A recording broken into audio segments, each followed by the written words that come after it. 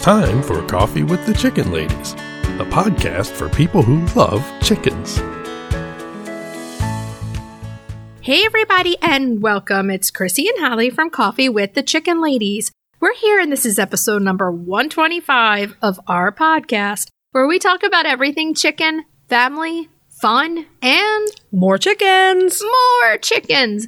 We drink a ton of coffee. I'm talking a ton. But most importantly, we hug chickens every day. And we kiss them too. Don't forget.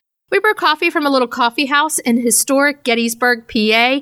Bantam Coffee Roasters. Holly, and what kind of coffee are we brewing today? Today is the delicious Guatemalan. It has notes of cocoa, toasted sugar, and raspberry. These flavors just keep getting better and better. You can't go wrong with this coffee. No. You can order your own on bantamroasters.com. And follow them on their social media, Facebook and Instagram. So, are you ready to sip some coffee and chat? I am. But first, a word from our sponsor. We have some exciting news to share from our sponsor, Grubbly Farms. This month, you can receive 30% off if you're a first-time buyer. I'm a long-time subscriber, and my flock love the healthy, nutritious treats. Orders $40 and more ship free. If you haven't heard, Grubbly's has a fantastic layer pellet and crumble feed. It's packed with plant and insect protein. It's perfect for those picky chickens and ducks. This offer does not apply to subscriptions and cannot be combined with any other discounts. It's a great time to try Grubbly Farms if you haven't yet. Use the code CWTCL30 for 30% off your first purchase. Try it today. Okay, so how are you doing? I'm great. We are about a week out from our chicks arriving. We are. I'm super excited. Me too. I had to do a lot of shuffling around to get ready to put my brooder up. Oh, I know. Got to get that all ready, all set up. I'm getting the garage all set up. They're going to be so cute. I can't wait to snuggle some babies. And you've been doing a lot of gardening. How's the seed starting going? Let's hope they grow. I was singing the song the other day, let it grow, because I'm like, please, I planted them, let them grow. This year, I'm branching into seed. Normally, I'm the plant girl. I buy the plant already started. But I bought the little greenhouse kit. It's like it holds 72 seedlings. And then it has the mat that goes under it and the cover. Mat, right? And so it makes like a little mini greenhouse right in your kitchen. Yeah. So everyone will be hearing me go, yay, if they start growing. So I'm super excited about that. It never gets old. I love starting the seeds every year. It never gets old. I know. And it's been like weird weather-wise. So it's either 50 degrees or 85 degrees the last few weeks. So I'm like, okay, I need something to keep on climate control. I was up in the attic, though, and I was finding a whole bunch of chicken stuff today. A little chicken Cabbage Patch doll. I had no idea such a thing existed. I bought them for the girls when they were little. And I was like, yeah, that's coming to the studio. Absolutely. Everything I find up there, I'm like, okay, that's coming to the studio. Perfect. So how have you been? Great over here. We're also starting lots of seeds. You know what's coming into bloom? What is that? My apple trees. Oh, God. We have heard about these apple trees so much. I'm glad that they're now blooming. Yeah, me too. Does everyone remember last year the planting of the apple trees? That was a lot of work. If so, raise your hand. The only person around here who had a problem with it is you. And you're going to stop having a problem when I'm bringing apples over here. Are you going to bring apples over? That's my question. Do you deserve apples? I've been your best friend for 40 years. I should not have to answer that question. Nah, apples for you, apples for chickens. Yay! Okay, so on that note, if you're listening to our show and you're loving it, head over to Apple Podcasts and leave us a written review. It does amazing things for the growth of our show. And while you're there, another great way to help us, and it's super easy, is to hit that subscribe button. You never miss an episode. You can tell some chicken-loving friends about the podcast, and thank you to everyone who's been referring friends. We really appreciate it. We love it. You can share your favorite episodes on social media. You can visit our Etsy shop, check out the mugs and t-shirts we have there. You can become a patron of the show, patreon.com/coffeewiththechickenladies. Another big welcome to our newest members. And the other thing you can do to help support the podcast is visit our show notes and website, use our affiliate links and discount codes, and buy products from our sponsors. Yay! Hey, Chris. Yeah? Do you like subscription boxes? Does it have anything to do with chickens? Of course. Then yeah. Let me take a minute to tell you about the Chicken Love Box. If you love goodies for your chickens and you need to go to chickenlove.com. I love the mega box. Tons of useful products for my flock and a chicken tea for me. You can't go wrong with a chicken tea. They are so cute and so soft. In the February box, I absolutely love the red iron rooster trivet and the seed block. I really love that egg timer. It's going to be great when I'm baking. And those chicken stickers are going to be awesome on notes I send out. Boxes start at $39 a month. They ship immediately after your order, and shipping is always free. Such a great deal. Don't wait. Get off the nest and click already. Use the code CWTCL50 for 50% off your first box of a 3-month subscription or more. That's chickenlove.com. That's chickenluv.com. Get your subscription today. Have you heard of Strong Animals Chicken Essentials? They make natural supplements for your flock. Strong Animals has used plant-based products and natural approaches to promote the health and vitality of backyard flocks. Their products contain organic essential oils, prebiotics, and other natural ingredients to support the immune system and digestive health. Give your chicks and chickens what they need to thrive with Strong Animals health products. Visit GetStrongAnimals.com today. The Breed Spotlight is brought to you by Murray McMurray Hatchery, defining quality for generations. For over a century, Murray McMurray Hatchery has remained a trusted family-owned business, working tirelessly to ensure our poultry meet the highest standards. Whether you are an experienced enthusiast or just embarking on the journey, look to McMurray Hatchery for guaranteed quality, rare and heritage breeds, low minimums, and all the supplies you need to raise your flock. Request a free catalog today. It's the time for the Breed Spotlight, right? This week's Breed Spotlight is The Marans. the quintessential French hen. Except when I went through all of the various poultry history books, almost no one talked about the Marans. Really? It's almost as if the Marans were dismissed as this kind of country hen. Like they were the domestic, like worker bee hen of the French countryside. You know, they weren't La Flèche or the Crevecoeur or the Faverolles. They were kind of like the Java in the U.S. Kind of, maybe. You know, like that chicken that was around every homestead, every barn, kind every of farm. Taken for granted. And taken for granted. But here in the U.S., we do not take them for granted. We're like they're French. We love them. Well, I don't know how you would not know what a Marans is, but we'll tell you. The Marans are a beautiful French breed of chicken that are most famous for laying dark brown eggs. Yes, they are. And let me just say this. I think they're taking over popularity in the U.S. I think they're one of the top popular chickens. They are, no doubt. They come in several different color varieties, and they've become extremely popular in the U.S., as you just said.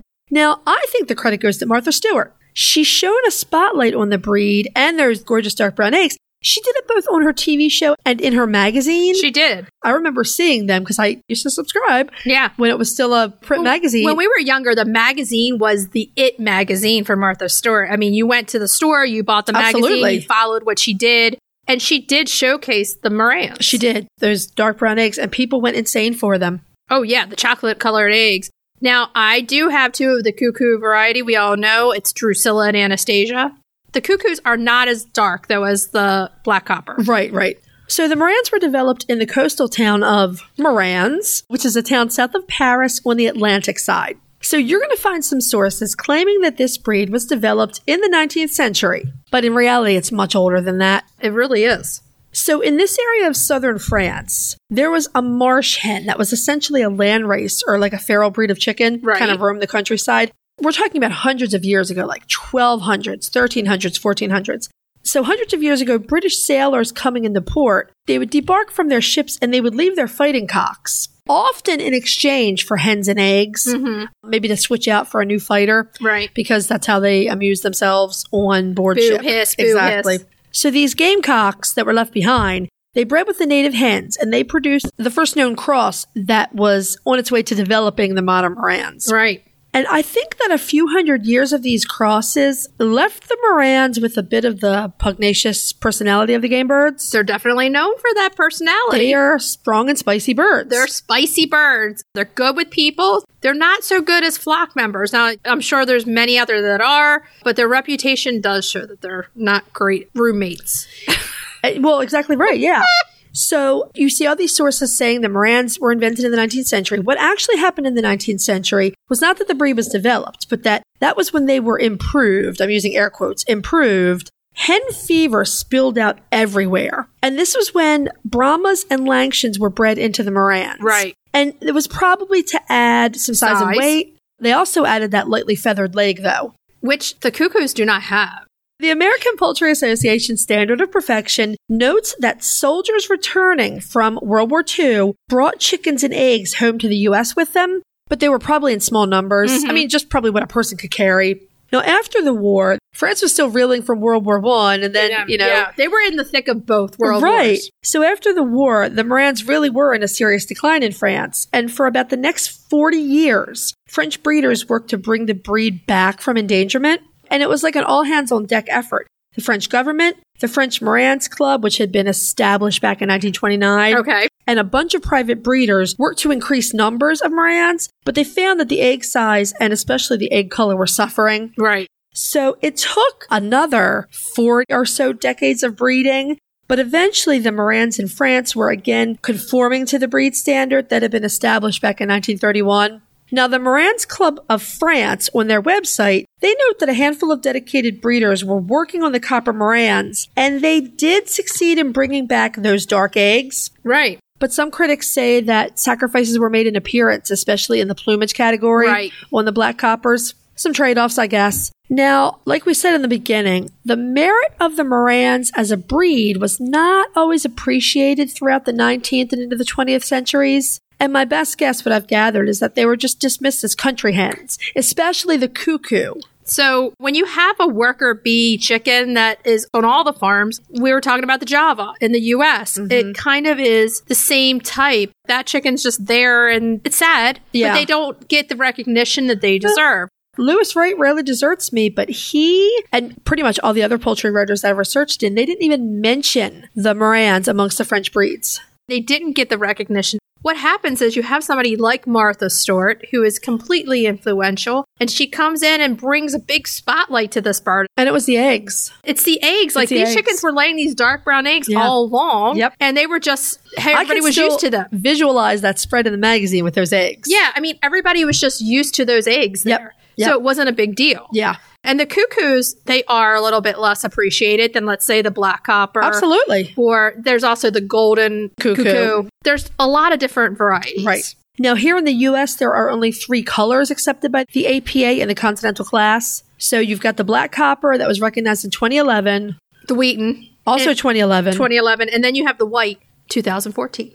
That's really recent. Yeah. I've not seen a white Marans. I found some white Marans. I'm going to have to look them up. They're up on my screen, everybody. So you know I like to look at the chickens as I talk about them.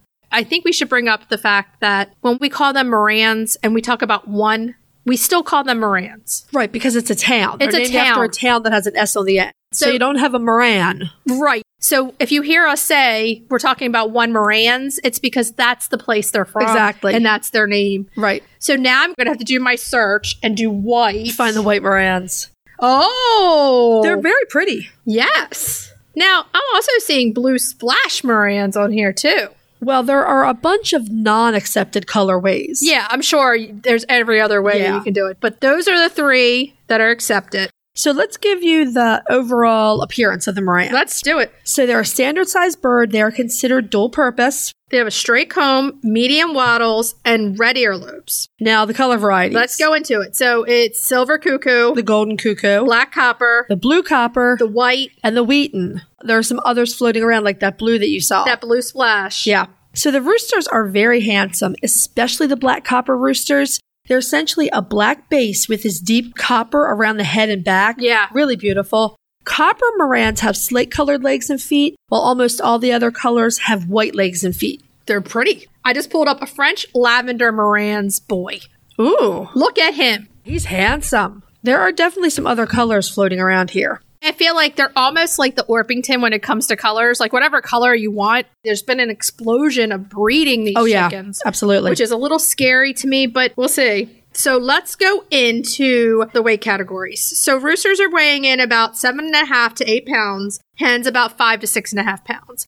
My 2 girls are on the way of 6.5 pounds. Yeah, I noted that. Cuckoos tend to be on the larger side. They're larger, and their coloring is definitely different. So when you put them next to the barred rocks, there's definitely a difference in the way that the barring is. They're more slanted versus straight bars. It's more irregular barring. The cuckoo, yeah. It gives them an overall look of being darker.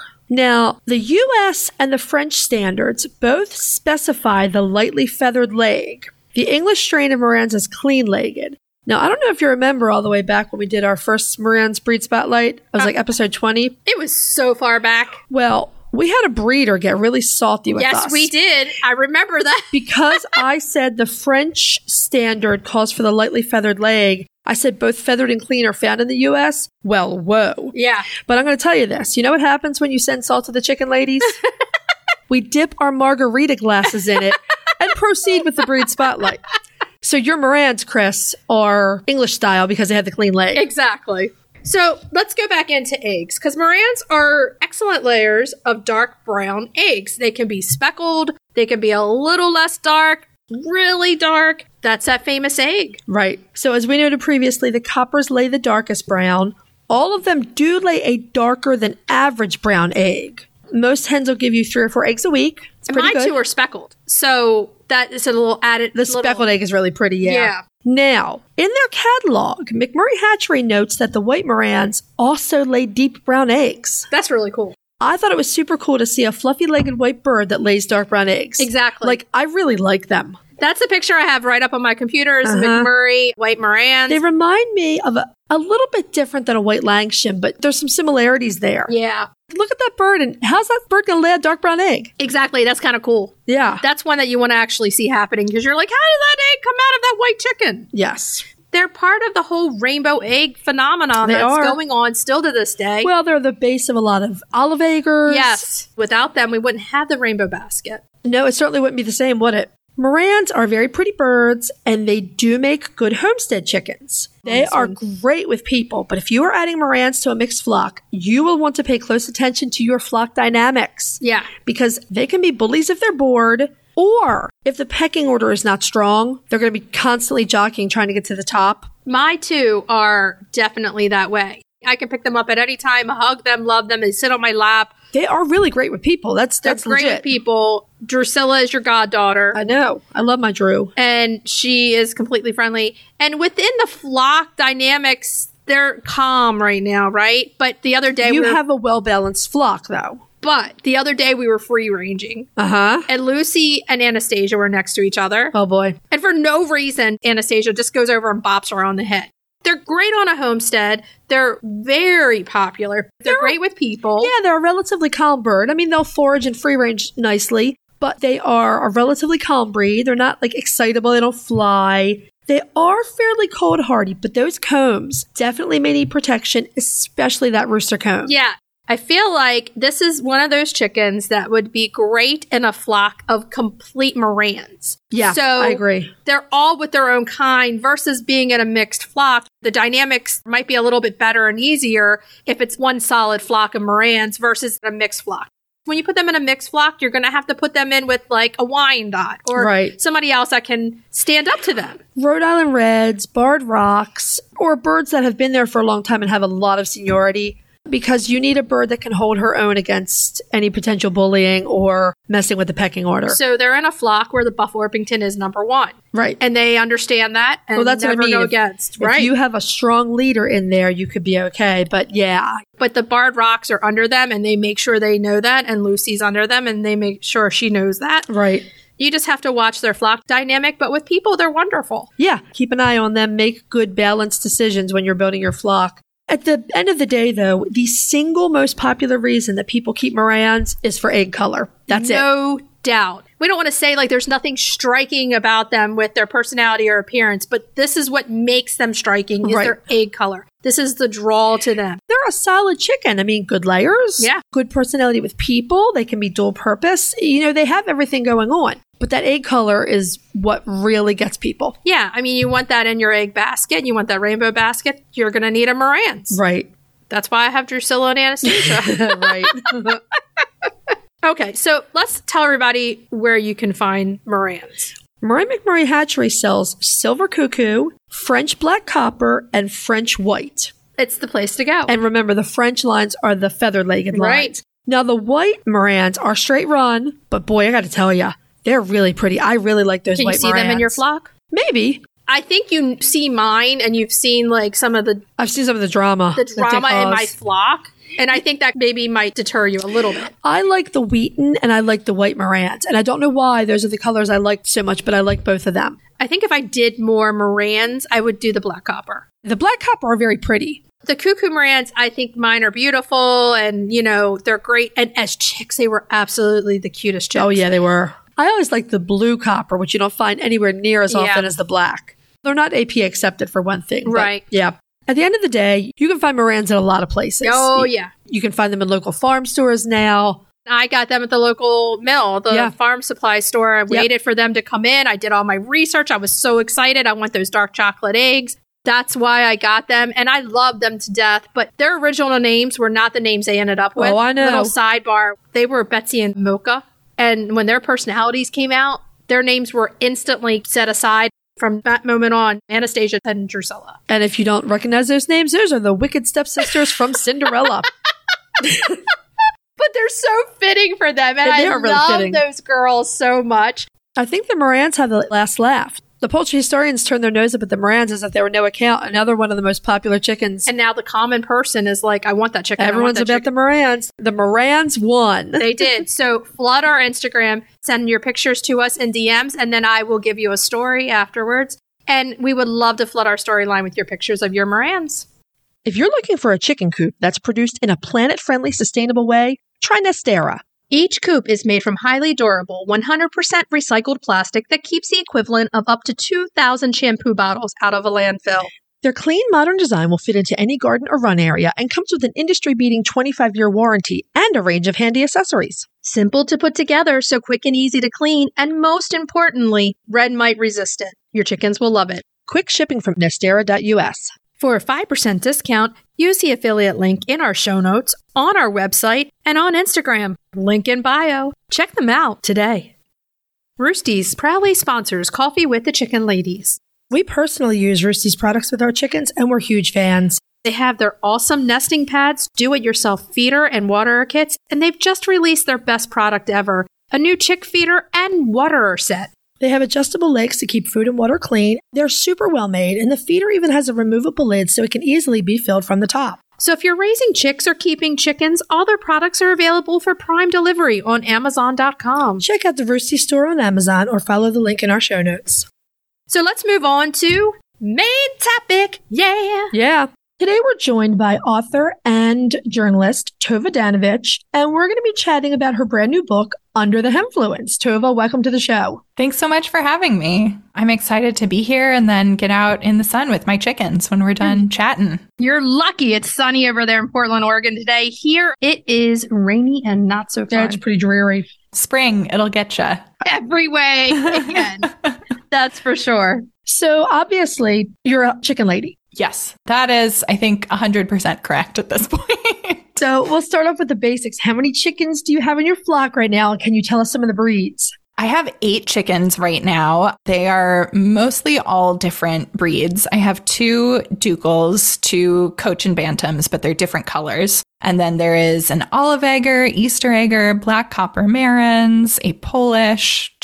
I get a little more into the fancy, funny breeds the longer I've been keeping chickens. Oh, yeah. We love the fancy breeds. They're fantastic. Mm-hmm. They're definitely fun. I always say chickens, you can never just have a few. Just like in the introduction of your book, your grandmom tells you, you're going to start off with 3 chickens, but you're going to have at least 20-something chickens by the end. And that's something I had to tell my husband from the beginning. And we started with 4 chickens and now we're in the 20s. So it is real. Once you start, those breeds just look better and better. And it's all birds, too. I keep looking at turkeys, which I've heard make great pets, and pigeons. And I'm like, I live in the suburbs. I can't just have a bird menagerie of every kind of bird, but I want to in my heart. Maybe if you just bribe your neighbors with lots of eggs, they'd be fine with it, right? Friendly turkey roaming in the neighborhood. Oh, we love turkeys. Turkeys are amazing. Turkeys, ducks, geese, all the poultry. We love them all. I mean, chickens are our heart, that's for sure. So let's start back. You lived in New York and you had dreams of having chickens.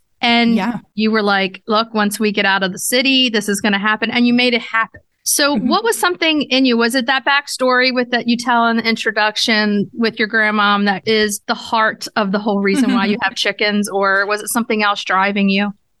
At the time I was starting in journalism, I went to college in New York and then stayed for a while. And I was doing a lot of writing about food. And this was after like Michael Pollan's Omnivore's Dilemma came out and a lot of things like that. And so I was writing about and thinking about the whole know your farmer, know your food thing. And so many people were growing food or getting backyard chickens at that time. It really was taking off. Obviously a little harder to do in a small New York City apartment. And so once my now husband and I started talking about moving, I was like, chickens. I'll finally have room for chickens in Portland. We're going to get a house with a yard. So it really started from that food perspective. I care about animal welfare a lot and just knowing how most chickens are treated on these big farms and knowing that I could have hens with happy little lives in my backyard and know exactly where my eggs came from. And then later knowing I could get a rainbow of eggs and all these fun chickens too. That was really kind of where this came from.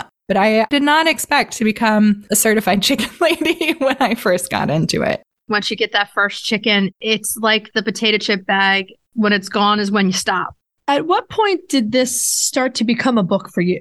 Pretty soon after I started thinking about it, because I'm someone who likes to research. I do it for my job. So I was reading all of the chicken books that I could find. And as I was spending time with these like adorable baby chicks that I had in my bathroom across the hall and reading all these books, I really wanted to read something that seemed to capture the delight I was feeling when it came to chickens and also more about our interactions with them. Because just from the conversations with my grandma, much less what I was reading, I knew that this had gone back such a long way and there was so much there. And that book just didn't exist. So being a journalist, I've thought about writing a book of some kind for a long time. I didn't think it would be a chicken book when I got around to it, but I just had to write the book that I really wanted to read when I first happened upon this. So I was taking notes pretty early on. It took a while for the book to actually be sold and come about, but it was something I was thinking about earlier than I would have imagined.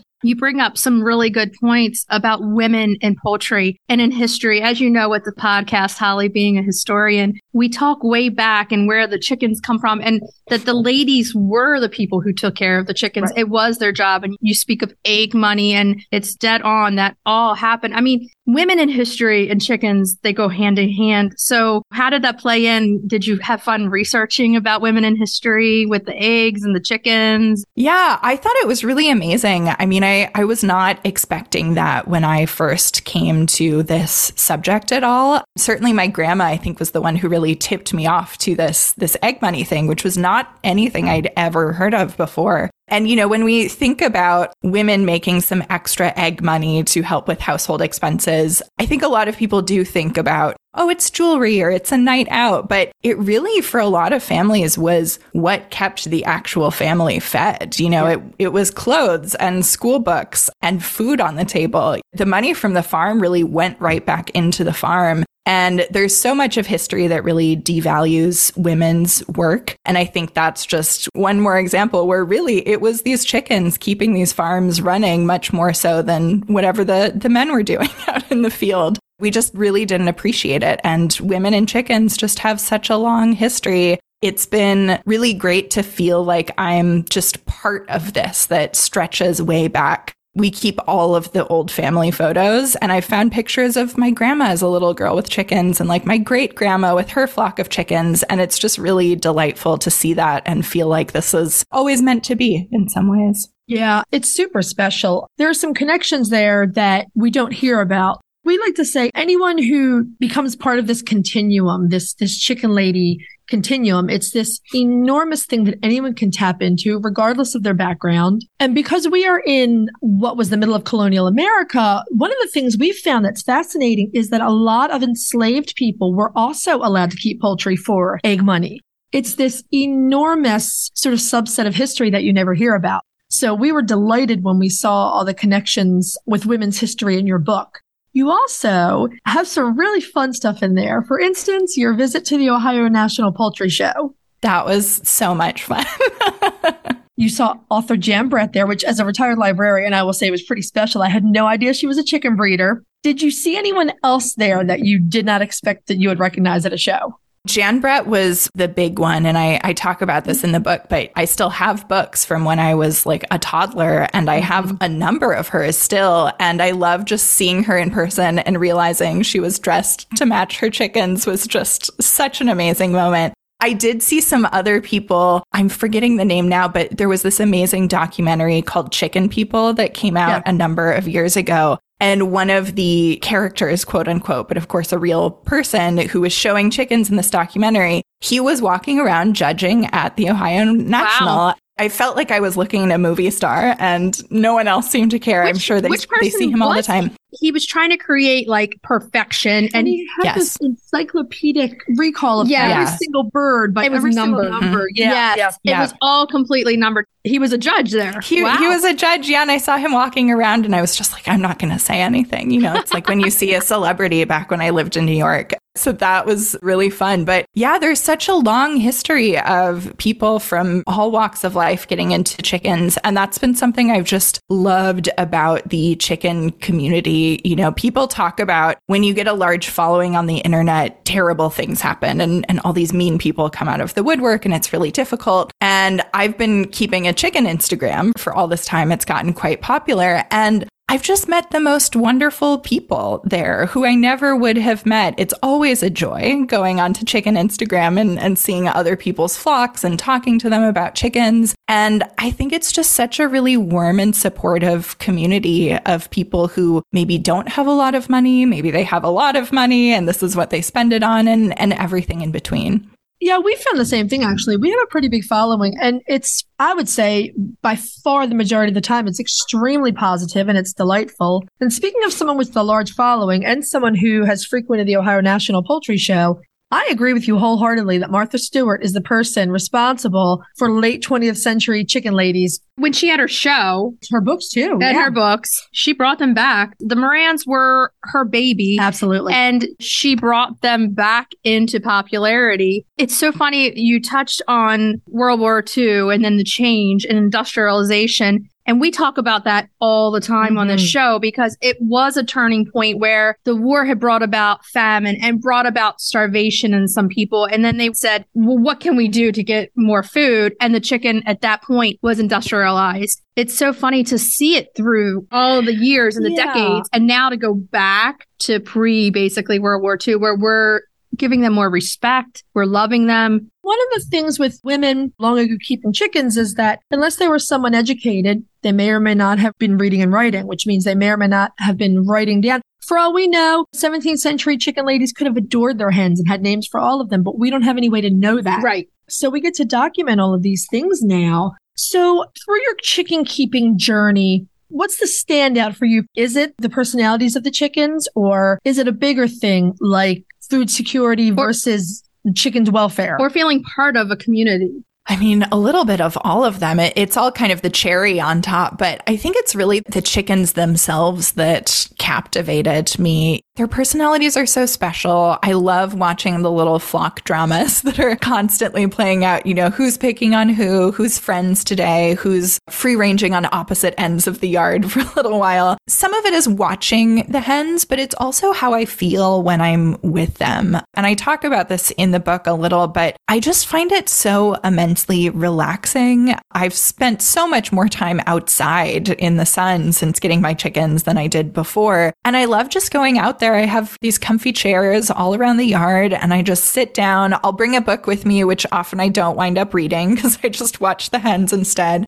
And just seeing what they're doing, it's so relaxing, kind of like watching the ocean where there's all of these things happening, but it's low stakes. And it just makes me feel very calm and at peace. And that is so special and so hard to find in our world today. We agree wholeheartedly, and you're absolutely right. I struggle for the words for that. Like, it just feels right. It's just part of the foundation of my life at this point. I don't think I could live without my chickens, honestly. Yeah, they are very special. And what we talk about a lot on the show is their emotional capacity to love and feel love, which somehow has gotten pushed aside a little bit. So we want to bring it back in and understand them a little bit better. They're highly intelligent. They have the capacity to love us. We can love them back. And they mean something to people. So getting those eggs is just a plus. Other than that, it's just a love they give back to us. You get the chickens for food security or because you want to know where your food came from, and then you end up with this absolute love affair with your chickens. 100%. Yeah.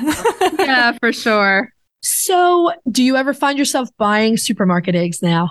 Every once in a while, and I hate it. I try to, store my eggs kind of starting late summer, early fall, and hope that that gets me through the winter. And we usually cut down on how many egg breakfasts we have around that same time. This winter, the weather we've been having, and then everyone went through this really hard molt. So they stopped laying a lot sooner than I anticipated. So we did wind up getting a couple cartons of eggs, but I just looked at them askew. I kind of stopped eating scrambled eggs for breakfast. I'd use them for baking, but that was about it. And I do eat eggs when I go out to a restaurant, but it just feels wrong now to make eggs in my kitchen that aren't from the ladies. And it's great. I'm so happy it's spring. I just put out the little spiral on the kitchen counter so I can see all the different colored eggs and pick out which combination is going to be right for my breakfast that morning. So yeah, I try not to. And just as the years go by, I get less and less excited by grocery store eggs. Yeah, I'm with you. When you go to the restaurant, some things that have eggs in them, they're baked with eggs, or you order eggs. And I kind of have the same thought. It's almost like a little disloyal, but you're like, I'm sorry, but I'm at a restaurant. I got to eat these eggs.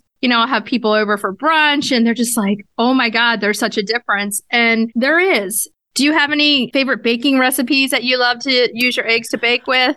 Well, my husband for Christmas got me one of those crepe pans because I love crepes. Our first apartment that we had together was next door to a little creperie in the West Village. And they had this amazing crepe that I could never find anywhere. And it was goat cheese, tomato, honey, and basil. And it's the best crepe. And every time I go to a restaurant, I was looking for this and no one else carries it. So he got me this. So I get to make them on my own now, which is just a delight. Uses a lot of eggs, but then you also have frozen crepes for the rest of your life because you get about 30 of them every time. So that is my current favorite egg baking. But I love a Dutch baby too. When we have guests over, it's a really fun way to use up a lot of eggs, and ice cream as well. Yeah. Yeah. We've been making our own ice cream, and we just had brunch with friends of ours yesterday. So the vegetable quiche is always a big hit. I love baking with them, and people just love eating them. They're like, it's so much more fun to eat a fresh egg from the backyard. Yeah. There's something about it, right? I think that goes back to knowing where your food comes from, which is, it's special. It is a special thing if you can manage to do that. So as you were doing your research for the book, was there one huge thing that was a surprise to you that you really didn't expect to find?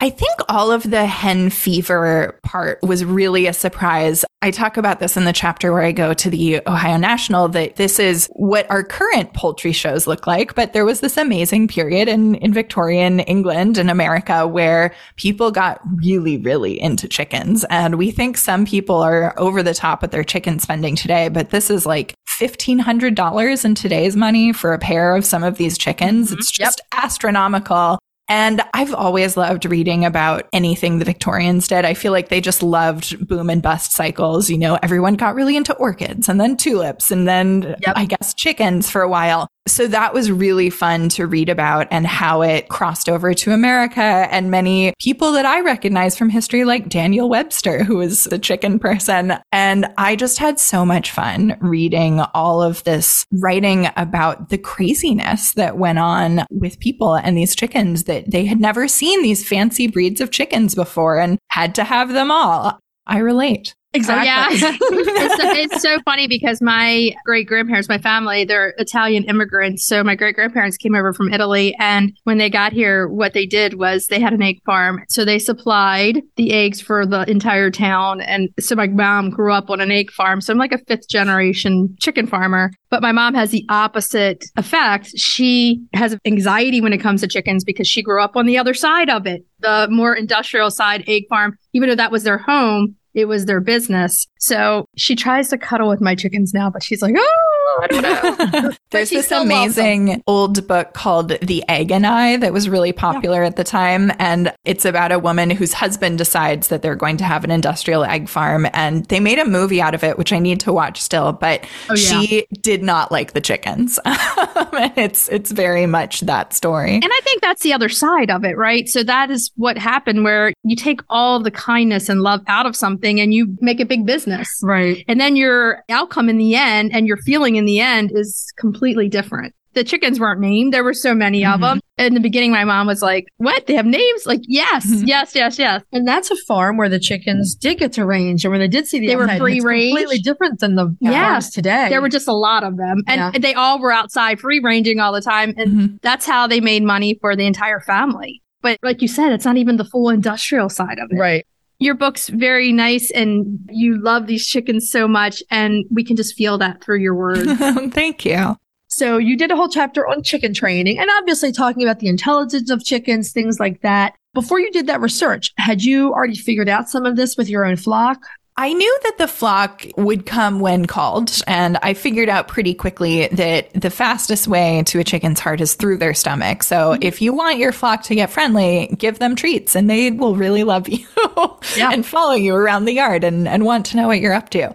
So I knew that. And even though it's not a trick, that is a form of training to get them to come back in the coop when you call to them. And I would bang on the little galvanized metal thing that I keep their food and treats in. And they would come from all over the yard. I'd start hearing them calling and then they would run down the driveway toward me. So I knew that extent, but seeing chickens clicker trained to do obstacle courses and to peck the blue triangle instead of the red square is a whole different ballpark. And it was such a delight to see people try to train these chickens to do tricks. We don't think of chickens as doing like agility courses or anything like dogs do, but they're just as trainable if you just feel like taking the time out to do it. We speak with Jeannie Keys, who is an animal trainer of both chickens and dogs. And she was on the show a long time ago, way back. She's such a kind lady. And she tells us that it's easier to train a chicken than a dog. And she has trained both. So it tells you a lot about the intellect of the chicken. That's one of those misconceptions that chickens are stupid. Chicken, bird brain.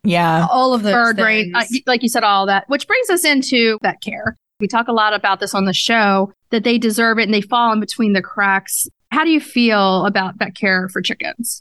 I'm really lucky where I live that I have the Avian Medical Center, which everyone in Portland that loves their chickens goes there. I see chickens there all the time when I'm dropping mine off. And Dr. Littner just knows everything about chickens, and she'll do barium x-rays on them and all of these things that can be quite hard to find from other vets. I'm very lucky to have that, and not many places have someone who is experienced in chicken veterinary care. I loved being able to research why that is. A lot of it does go back to the fact that A, these animals on their own aren't worth a lot of money, and B, women were the ones taking care of them. So of course, women were doing the quote unquote vet care and home remedies and passing these down from one person to another. And so when we do see chicken veterinary information that's published in a journal or the other places that veterinarians go to find the latest research, it's chicken veterinary care for flocks of 50,000 chickens or 100,000 chickens. Yep. And the way you diagnose something is you kill the chicken and you do a necropsy. And I'm strange in that I like to bring my chicken to the vet and have them alive at the end of the appointment. And that makes diagnosing them a lot harder. So I have a lot of sympathy for these vets who probably didn't get much training in school about chickens, probably don't see a lot of chickens. And you have to grow your knowledge in veterinary care, just like any other specialty. And they have so many animals they're supposed to treat. So I do think things are changing as more people are willing to take their chickens to the vet and find good people nearby who are willing to learn this. But it's definitely at a tricky midpoint right now. I agree. 15 years in animal nursing myself. And we have a really close friend of ours who is our poultry veterinarian. She's amazing. She's very similar to your Dr. Littner. As I was going through that chapter, I thought this sounds just like our Dr. Rebecca. And we were lucky to find her. When I first got chicken 20 years ago, I don't think you could find someone to just see a chicken on an individual basis. And when I worked in the field 20 years ago, we didn't see chickens come in. And I worked for a busy urban hospital that saw every kind of animal known to man walk in the door. And in the 15 years that I was a trauma nurse, we never saw a chicken come in the door. So it does say a lot that where we're going and where we need to change is making the vet schools and the professors teaching in those vet schools more aware. We talked to Jane Howarth from the British Hen Welfare Trust about this. And in the UK, chickens are number 4 on the pet list. So we need to bring our medical care up and teaching our vet students how to treat a pet chicken versus an industrialized chicken. It's so different. I also think, and Tove, see if you agree with me, I also think that because this backyard chicken revolution has been largely led by women, we tend to be very emotionally attached to our flocks. And so we do tend to seek out veterinarians. Did you see the same yourself? I think that is probably very true. But I also think just the way we are with our pets today is so different. I mean, even from my grandma's generation, you know, you would have the family dog and they go roaming during the day and come back at night, which is very different from how we take care of our dogs today. So I think some of it is that. I mean, certainly I'm very attached to even the chickens that I'm the least attached to in my flock and don't want anything to happen to them. But I also think that once you come to think of an animal as a pet, you treat them as a pet. And in 2023, in the Western world, what you do with a pet when they get sick is you take them to the vet. So I think that is where a lot of that is coming from. Yeah. There's large animal livestock. They have their large animal vets. There's a whole thing of training on them. And then there's small animal medicine for dogs, cats, bunnies, guinea pigs. And then in the middle is where the chickens fall. Yeah. So working to get our vet students trained on pet chickens, I think is where we need to be. And I think it's happening, actually. There's no shortage of clients and patients. I mean, if you set up as a chicken vet, I think people are going to fill your waiting room, honestly. Yeah, 100%. I mean, for sure. Yeah. For you, with doing all this research and all the things you saw in the process of writing this book, when it comes to animal welfare, what's your biggest takeaway and what do you want your readers to take away? This was something I thought about a lot writing this book because I knew there were going to be a lot of different types of people reading it. I mean, even within the chicken world, there is such a range of people who have large backyard flocks, but they need to rely on them for modern day egg money. And so what I really wanted people to have is wherever they were with chickens, you know, whether they were already obsessed with chickens and just didn't know all these stories or had never really thought about a chicken beyond how it appears in the grocery store, I wanted them to just care about chickens a little bit more and realize that they are worthy of curiosity and just as interesting as our wild wolves that get a bunch of books about them or our dogs and cats at home. So that was really my goal for the book. I think you achieved that very well. Yeah, Thank you. Sure. Yeah. So where does the future take you? What projects are on the horizon that you want to share with us and our listeners? Well, I'm going on book tour for the book, so that's going to take up my next couple of months, and I'm so excited to talk to more chicken people. I've already had a number of people who asked me to sign the book to their different flock names. So, you know, the rooster and his ladies, and I love all of it. So that'll be a lot of fun. But I really enjoyed writing about animals. I've kind of moved over to it a little bit over the years. So I'm hoping whatever the next project winds up looking like, and I would like to write another book. I really enjoyed this process so much. Diving deep into research and talking to other people. It'll probably be about animals too. Nice. Great. And then our final question. This is the question we ask all of our guests, and it's totally unfair. And we ask it anyway. And you can give more than one answer. And that is, what is your favorite breed of chicken? It changes from day to day, but I love a bearded chicken. There's just something about them. And I talk a lot about Dolly, my salmon faverol, who passed in the book. She was kind of my first heart chicken, and I think that was because of how much time I spent trying to nurse her back to health and watching her and worrying about her. And so salmon faverols are definitely pretty high up on my list. They're just the weirdest birds. I mean, when they have the beards, they're fabulous, but Dolly and so many others lose them. They're just kind of a mess, but they're a delightful mess, and they're so charming. I have a plan that because the first one was named after Dolly Parton, I'm like, when I get more, they're all going to have Dolly Parton related names. So Jolene will probably be my next. Yeah. Miley, because that's her goddaughter. Fancy. That's a good one. I know. There's so many good ones. Endless. So, It's yeah. endless. I think Sam and Faverolles, their personalities come out so big. And like you said, you got close to yours from nursing. That's how I've gotten close to Clover. She had a head injury upon arrival. She had failure to thrive, but we nursed her through it. And she is amazing now. Those Sam and Faverolles, they will steal your heart every time.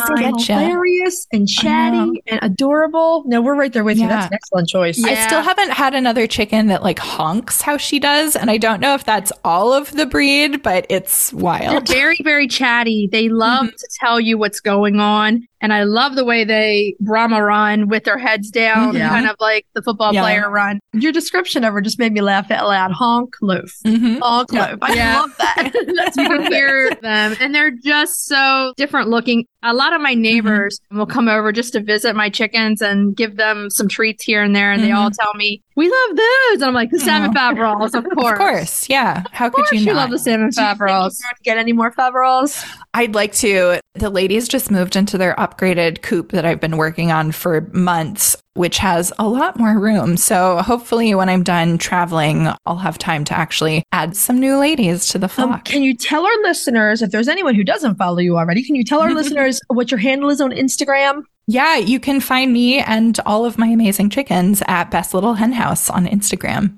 And are you going to be traveling the entire country or? Not the entire country, but a lot of places. So I have a bunch of West Coast stops. I'll be in the Midwest a lot and then the East Coast. And then I have some online appearances too. So there's just one of me and a big country full of chicken people. So for all the places I can't be, you can see me online. That's Nice. wonderful. Okay, so we just want to thank Tove one more time for coming on and spending this lovely time with us. We love chatting chickens and we love your book. It's been a real pleasure. If you're looking for Tove's book, we'll have it linked in our show notes. You can buy your copy that is under the Henfluence. Get yourself a copy of it. Tove, thank you so much. Thank you. This has just been wonderful. I love talking with other chicken ladies. Oh, yeah. Likewise. We'll talk to you soon. Bye. Bye-bye. Bye. We just want to thank Tove one more time for coming to spend a delightful hour with us talking about her new book. We have got a link to her book in the show notes, as well as her social media contacts. Such a sweetie. We had such a great time. Okay, so let's move on to Cracking the eggs. cracking those eggs. This week, we're going to do one that when we were talking with Tove, She mentioned the Dutch baby. she did, and we figured this might be our recipe this week. I do enjoy a Dutch baby. It's a quick recipe. It's really good. A Dutch baby is essentially a baked pancake. So it comes out of the oven puffed up like a popover. Right, In taste, I think it's somewhere between French toast and a pancake. right. Really good. So we're giving you our base recipe. Now you can layer the top of the Dutch baby with thinly sliced apples, pears, or peaches. Sprinkle them with a little brown sugar before baking. That's really good. Or you can do as is. You can serve with fresh berries and powdered sugar or even whipped cream. Does this get any better? I know, it's really delicious. It's very popular to make them in a cast iron skillet because it's oven safe. Right. But you can use any oven safe dish that's roughly 9 by 9 Okay. or 10 inch. I use a deep dish pie plate. It works just fine. And over here, I always use my cast iron. One of the interesting things about the Dutch baby is that there's no baking powder or baking soda in this recipe.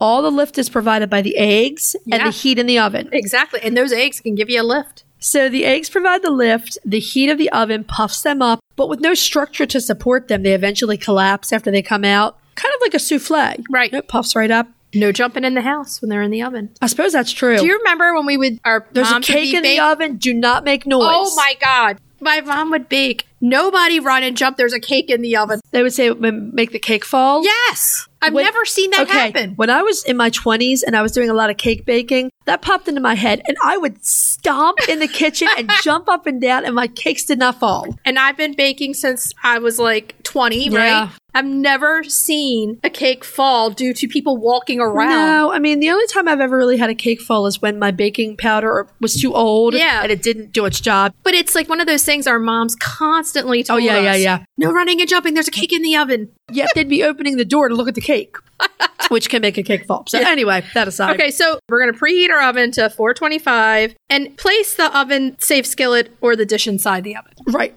You want that to heat up. So let's go through our ingredients.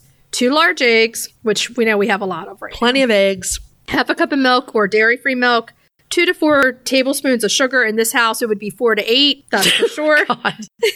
A teaspoon of vanilla, a 1/4 teaspoon of nutmeg, a half a cup of all-purpose flour or gluten-free flour 1 to 1, and 2 tablespoons of butter, if not the dairy-free butter.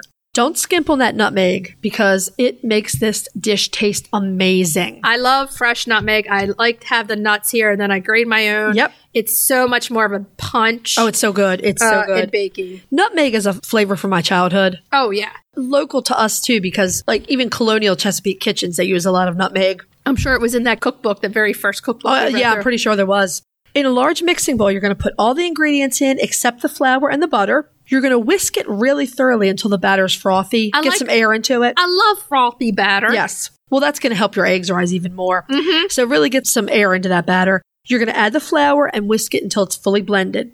At this point, you're going to take your pan out of the oven and you're going to drop that butter in. And 2 tablespoons seemed like a lot, but it really does its job. I mean, if you're going like a normal size iron skillet, that's pretty big. It's going to do its job. Yeah.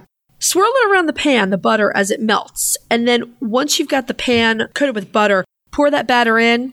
If you're going to put some thinly sliced fruit on the top of it, do it quickly. Mm-hmm. So just throw it on there, a handful of brown sugar. Well, not a whole handful of brown sugar. Oh, here it'd be a handful of brown sugar. And pop it back in the oven. You're going to bake it 18 to 20 minutes or until the pancake is puffed and turning golden brown. You're going to take it out of the oven. You're going to serve it immediately. You're going to serve it, but you're going to eat it immediately, too. Yeah. I mean, you can keep it and reheat it a little bit, but it's never going to be the same as when you first serve it. This serves 4 or 2 very, very generously. So you might be making, 2 of these if you have a family that really loves pancakes and stuff like that. Yep. Okay, so try it. You might like it. Send us pictures when you do. We'd love to see them. Okay, so let's move on to retail therapy. Retail therapy. Yeah. This week's retail therapy, we've mentioned Martha multiple times in this episode. We love ourselves some Martha Stewart. Absolutely. We really do. So we want to talk all the vintage Martha Stewart chicken collectibles. And there are a lot. There are a lot out there. Being a chicken lady herself, Martha Stewart naturally brought chickens over into her product lines. Why wouldn't she? So over the past few decades, her companies have produced a lot of different and very collectible chicken decor and kitchenware. Martha has a plethora of stuff to collect, right? There's tons. I mean, there's vintage stuff from the 80s, 90s, and early 2000s. From egg baskets to cutting boards to egg cups. Roosters and hens on nests. And a lot of them are in milk glass, jadeite, or other colored glasses, so really pretty. Exactly. This is a vacation in itself, just to go on your computer and put in Vintage Martha Stewart Chicken Collection. There's a lot that's going to come up, and I think I'm going to get you right now with this rooster. Oh, yeah. I love her rooster on the nest dishes. Yeah, that blue is beautiful. There's a cobalt. She has them in jadeite, too, and I've seen them in pink.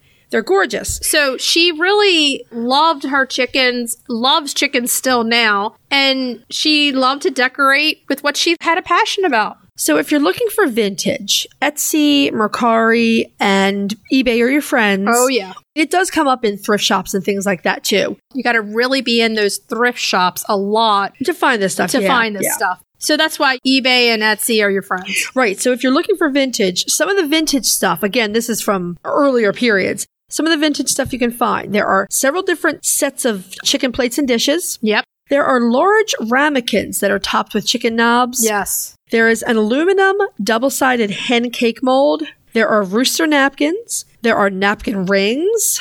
There's a lot. And look at that print. That's really pretty. That's a really pretty one, yeah.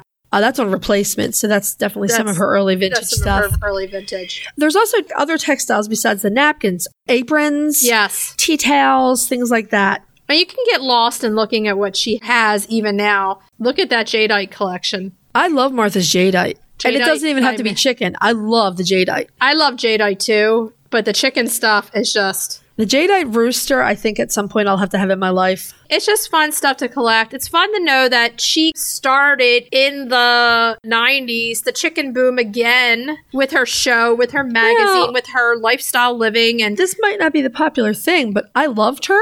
And one of the reasons I loved her is because she was doing all the things I wanted to do. Here I was 20. We had this family farm. Yeah. I was putting in gardens. I was getting my animals. I was getting my chickens. And I actually learned a lot from her over the years. I remember one of the networks made a made-for-TV movie about her. And the big scandalous thing was she was screaming at an assistant because she asked for Merlot and they brought her the wrong wine. Well, I'd be ticked off if you brought me the wrong wine too. When you are passionate about what you want, what you do, and you want your business to be the way it is, you don't build an empire by being a pushover, right? You have to know what you want, how you want it. And she had that. But because she was one of the first women pioneers in this type of business, a lot of people were like, oh, she's mean, she's this and that. You have to give this woman credit where credit is due. She built an empire on what she loved and what she had passion about. Entertaining, chickens, her lifestyle, and Comfy home. Comfy home. Do yourself a favor. Check out Martha Stewart online, all of her vintage stuff. She actually has a new baking dish in Michael's right now. Right. She has a line in Michael's and I think still in Macy's maybe. Yeah. And she still has an e-commerce site. So Martha.com has a lot of chicken stuff on it. Yeah, check it out. Let's go in and tell everybody what we're going to be talking about next week. Next week, we are profiling a Norwegian breed, the Scheindelar. For our main topic, we're having our monthly roundtable with Fiona. We're talking about breeding chickens. This is a listener request. Always so much fun talking to our friend. Fun recipe. We're going to use some of the stuff that's up in our gardens now with Garden Harvest kale bread. This was a joint effort on this. Right. Don't knock it till you try it. It's actually delicious. And if you don't like it, feed it to the chickens. At Retail Therapy, we're going to be talking to Annie Wing about the new Strong Animals products. And they're awesome, and we love Annie. So what should we tell everybody to do until next week? Hug your chickens. Every day and kiss them too. We'll talk to you next week. Bye-bye. Bye. If you'd like to see more of us, please follow us on Instagram at Coffee with the Chicken Ladies. If you'd like to help us grow the podcast, please leave us a written review on Apple Podcasts. If you'd like to become a patron of the show, please visit our Patreon page, patreon.com/Coffee with the Chicken Ladies. Thanks for listening.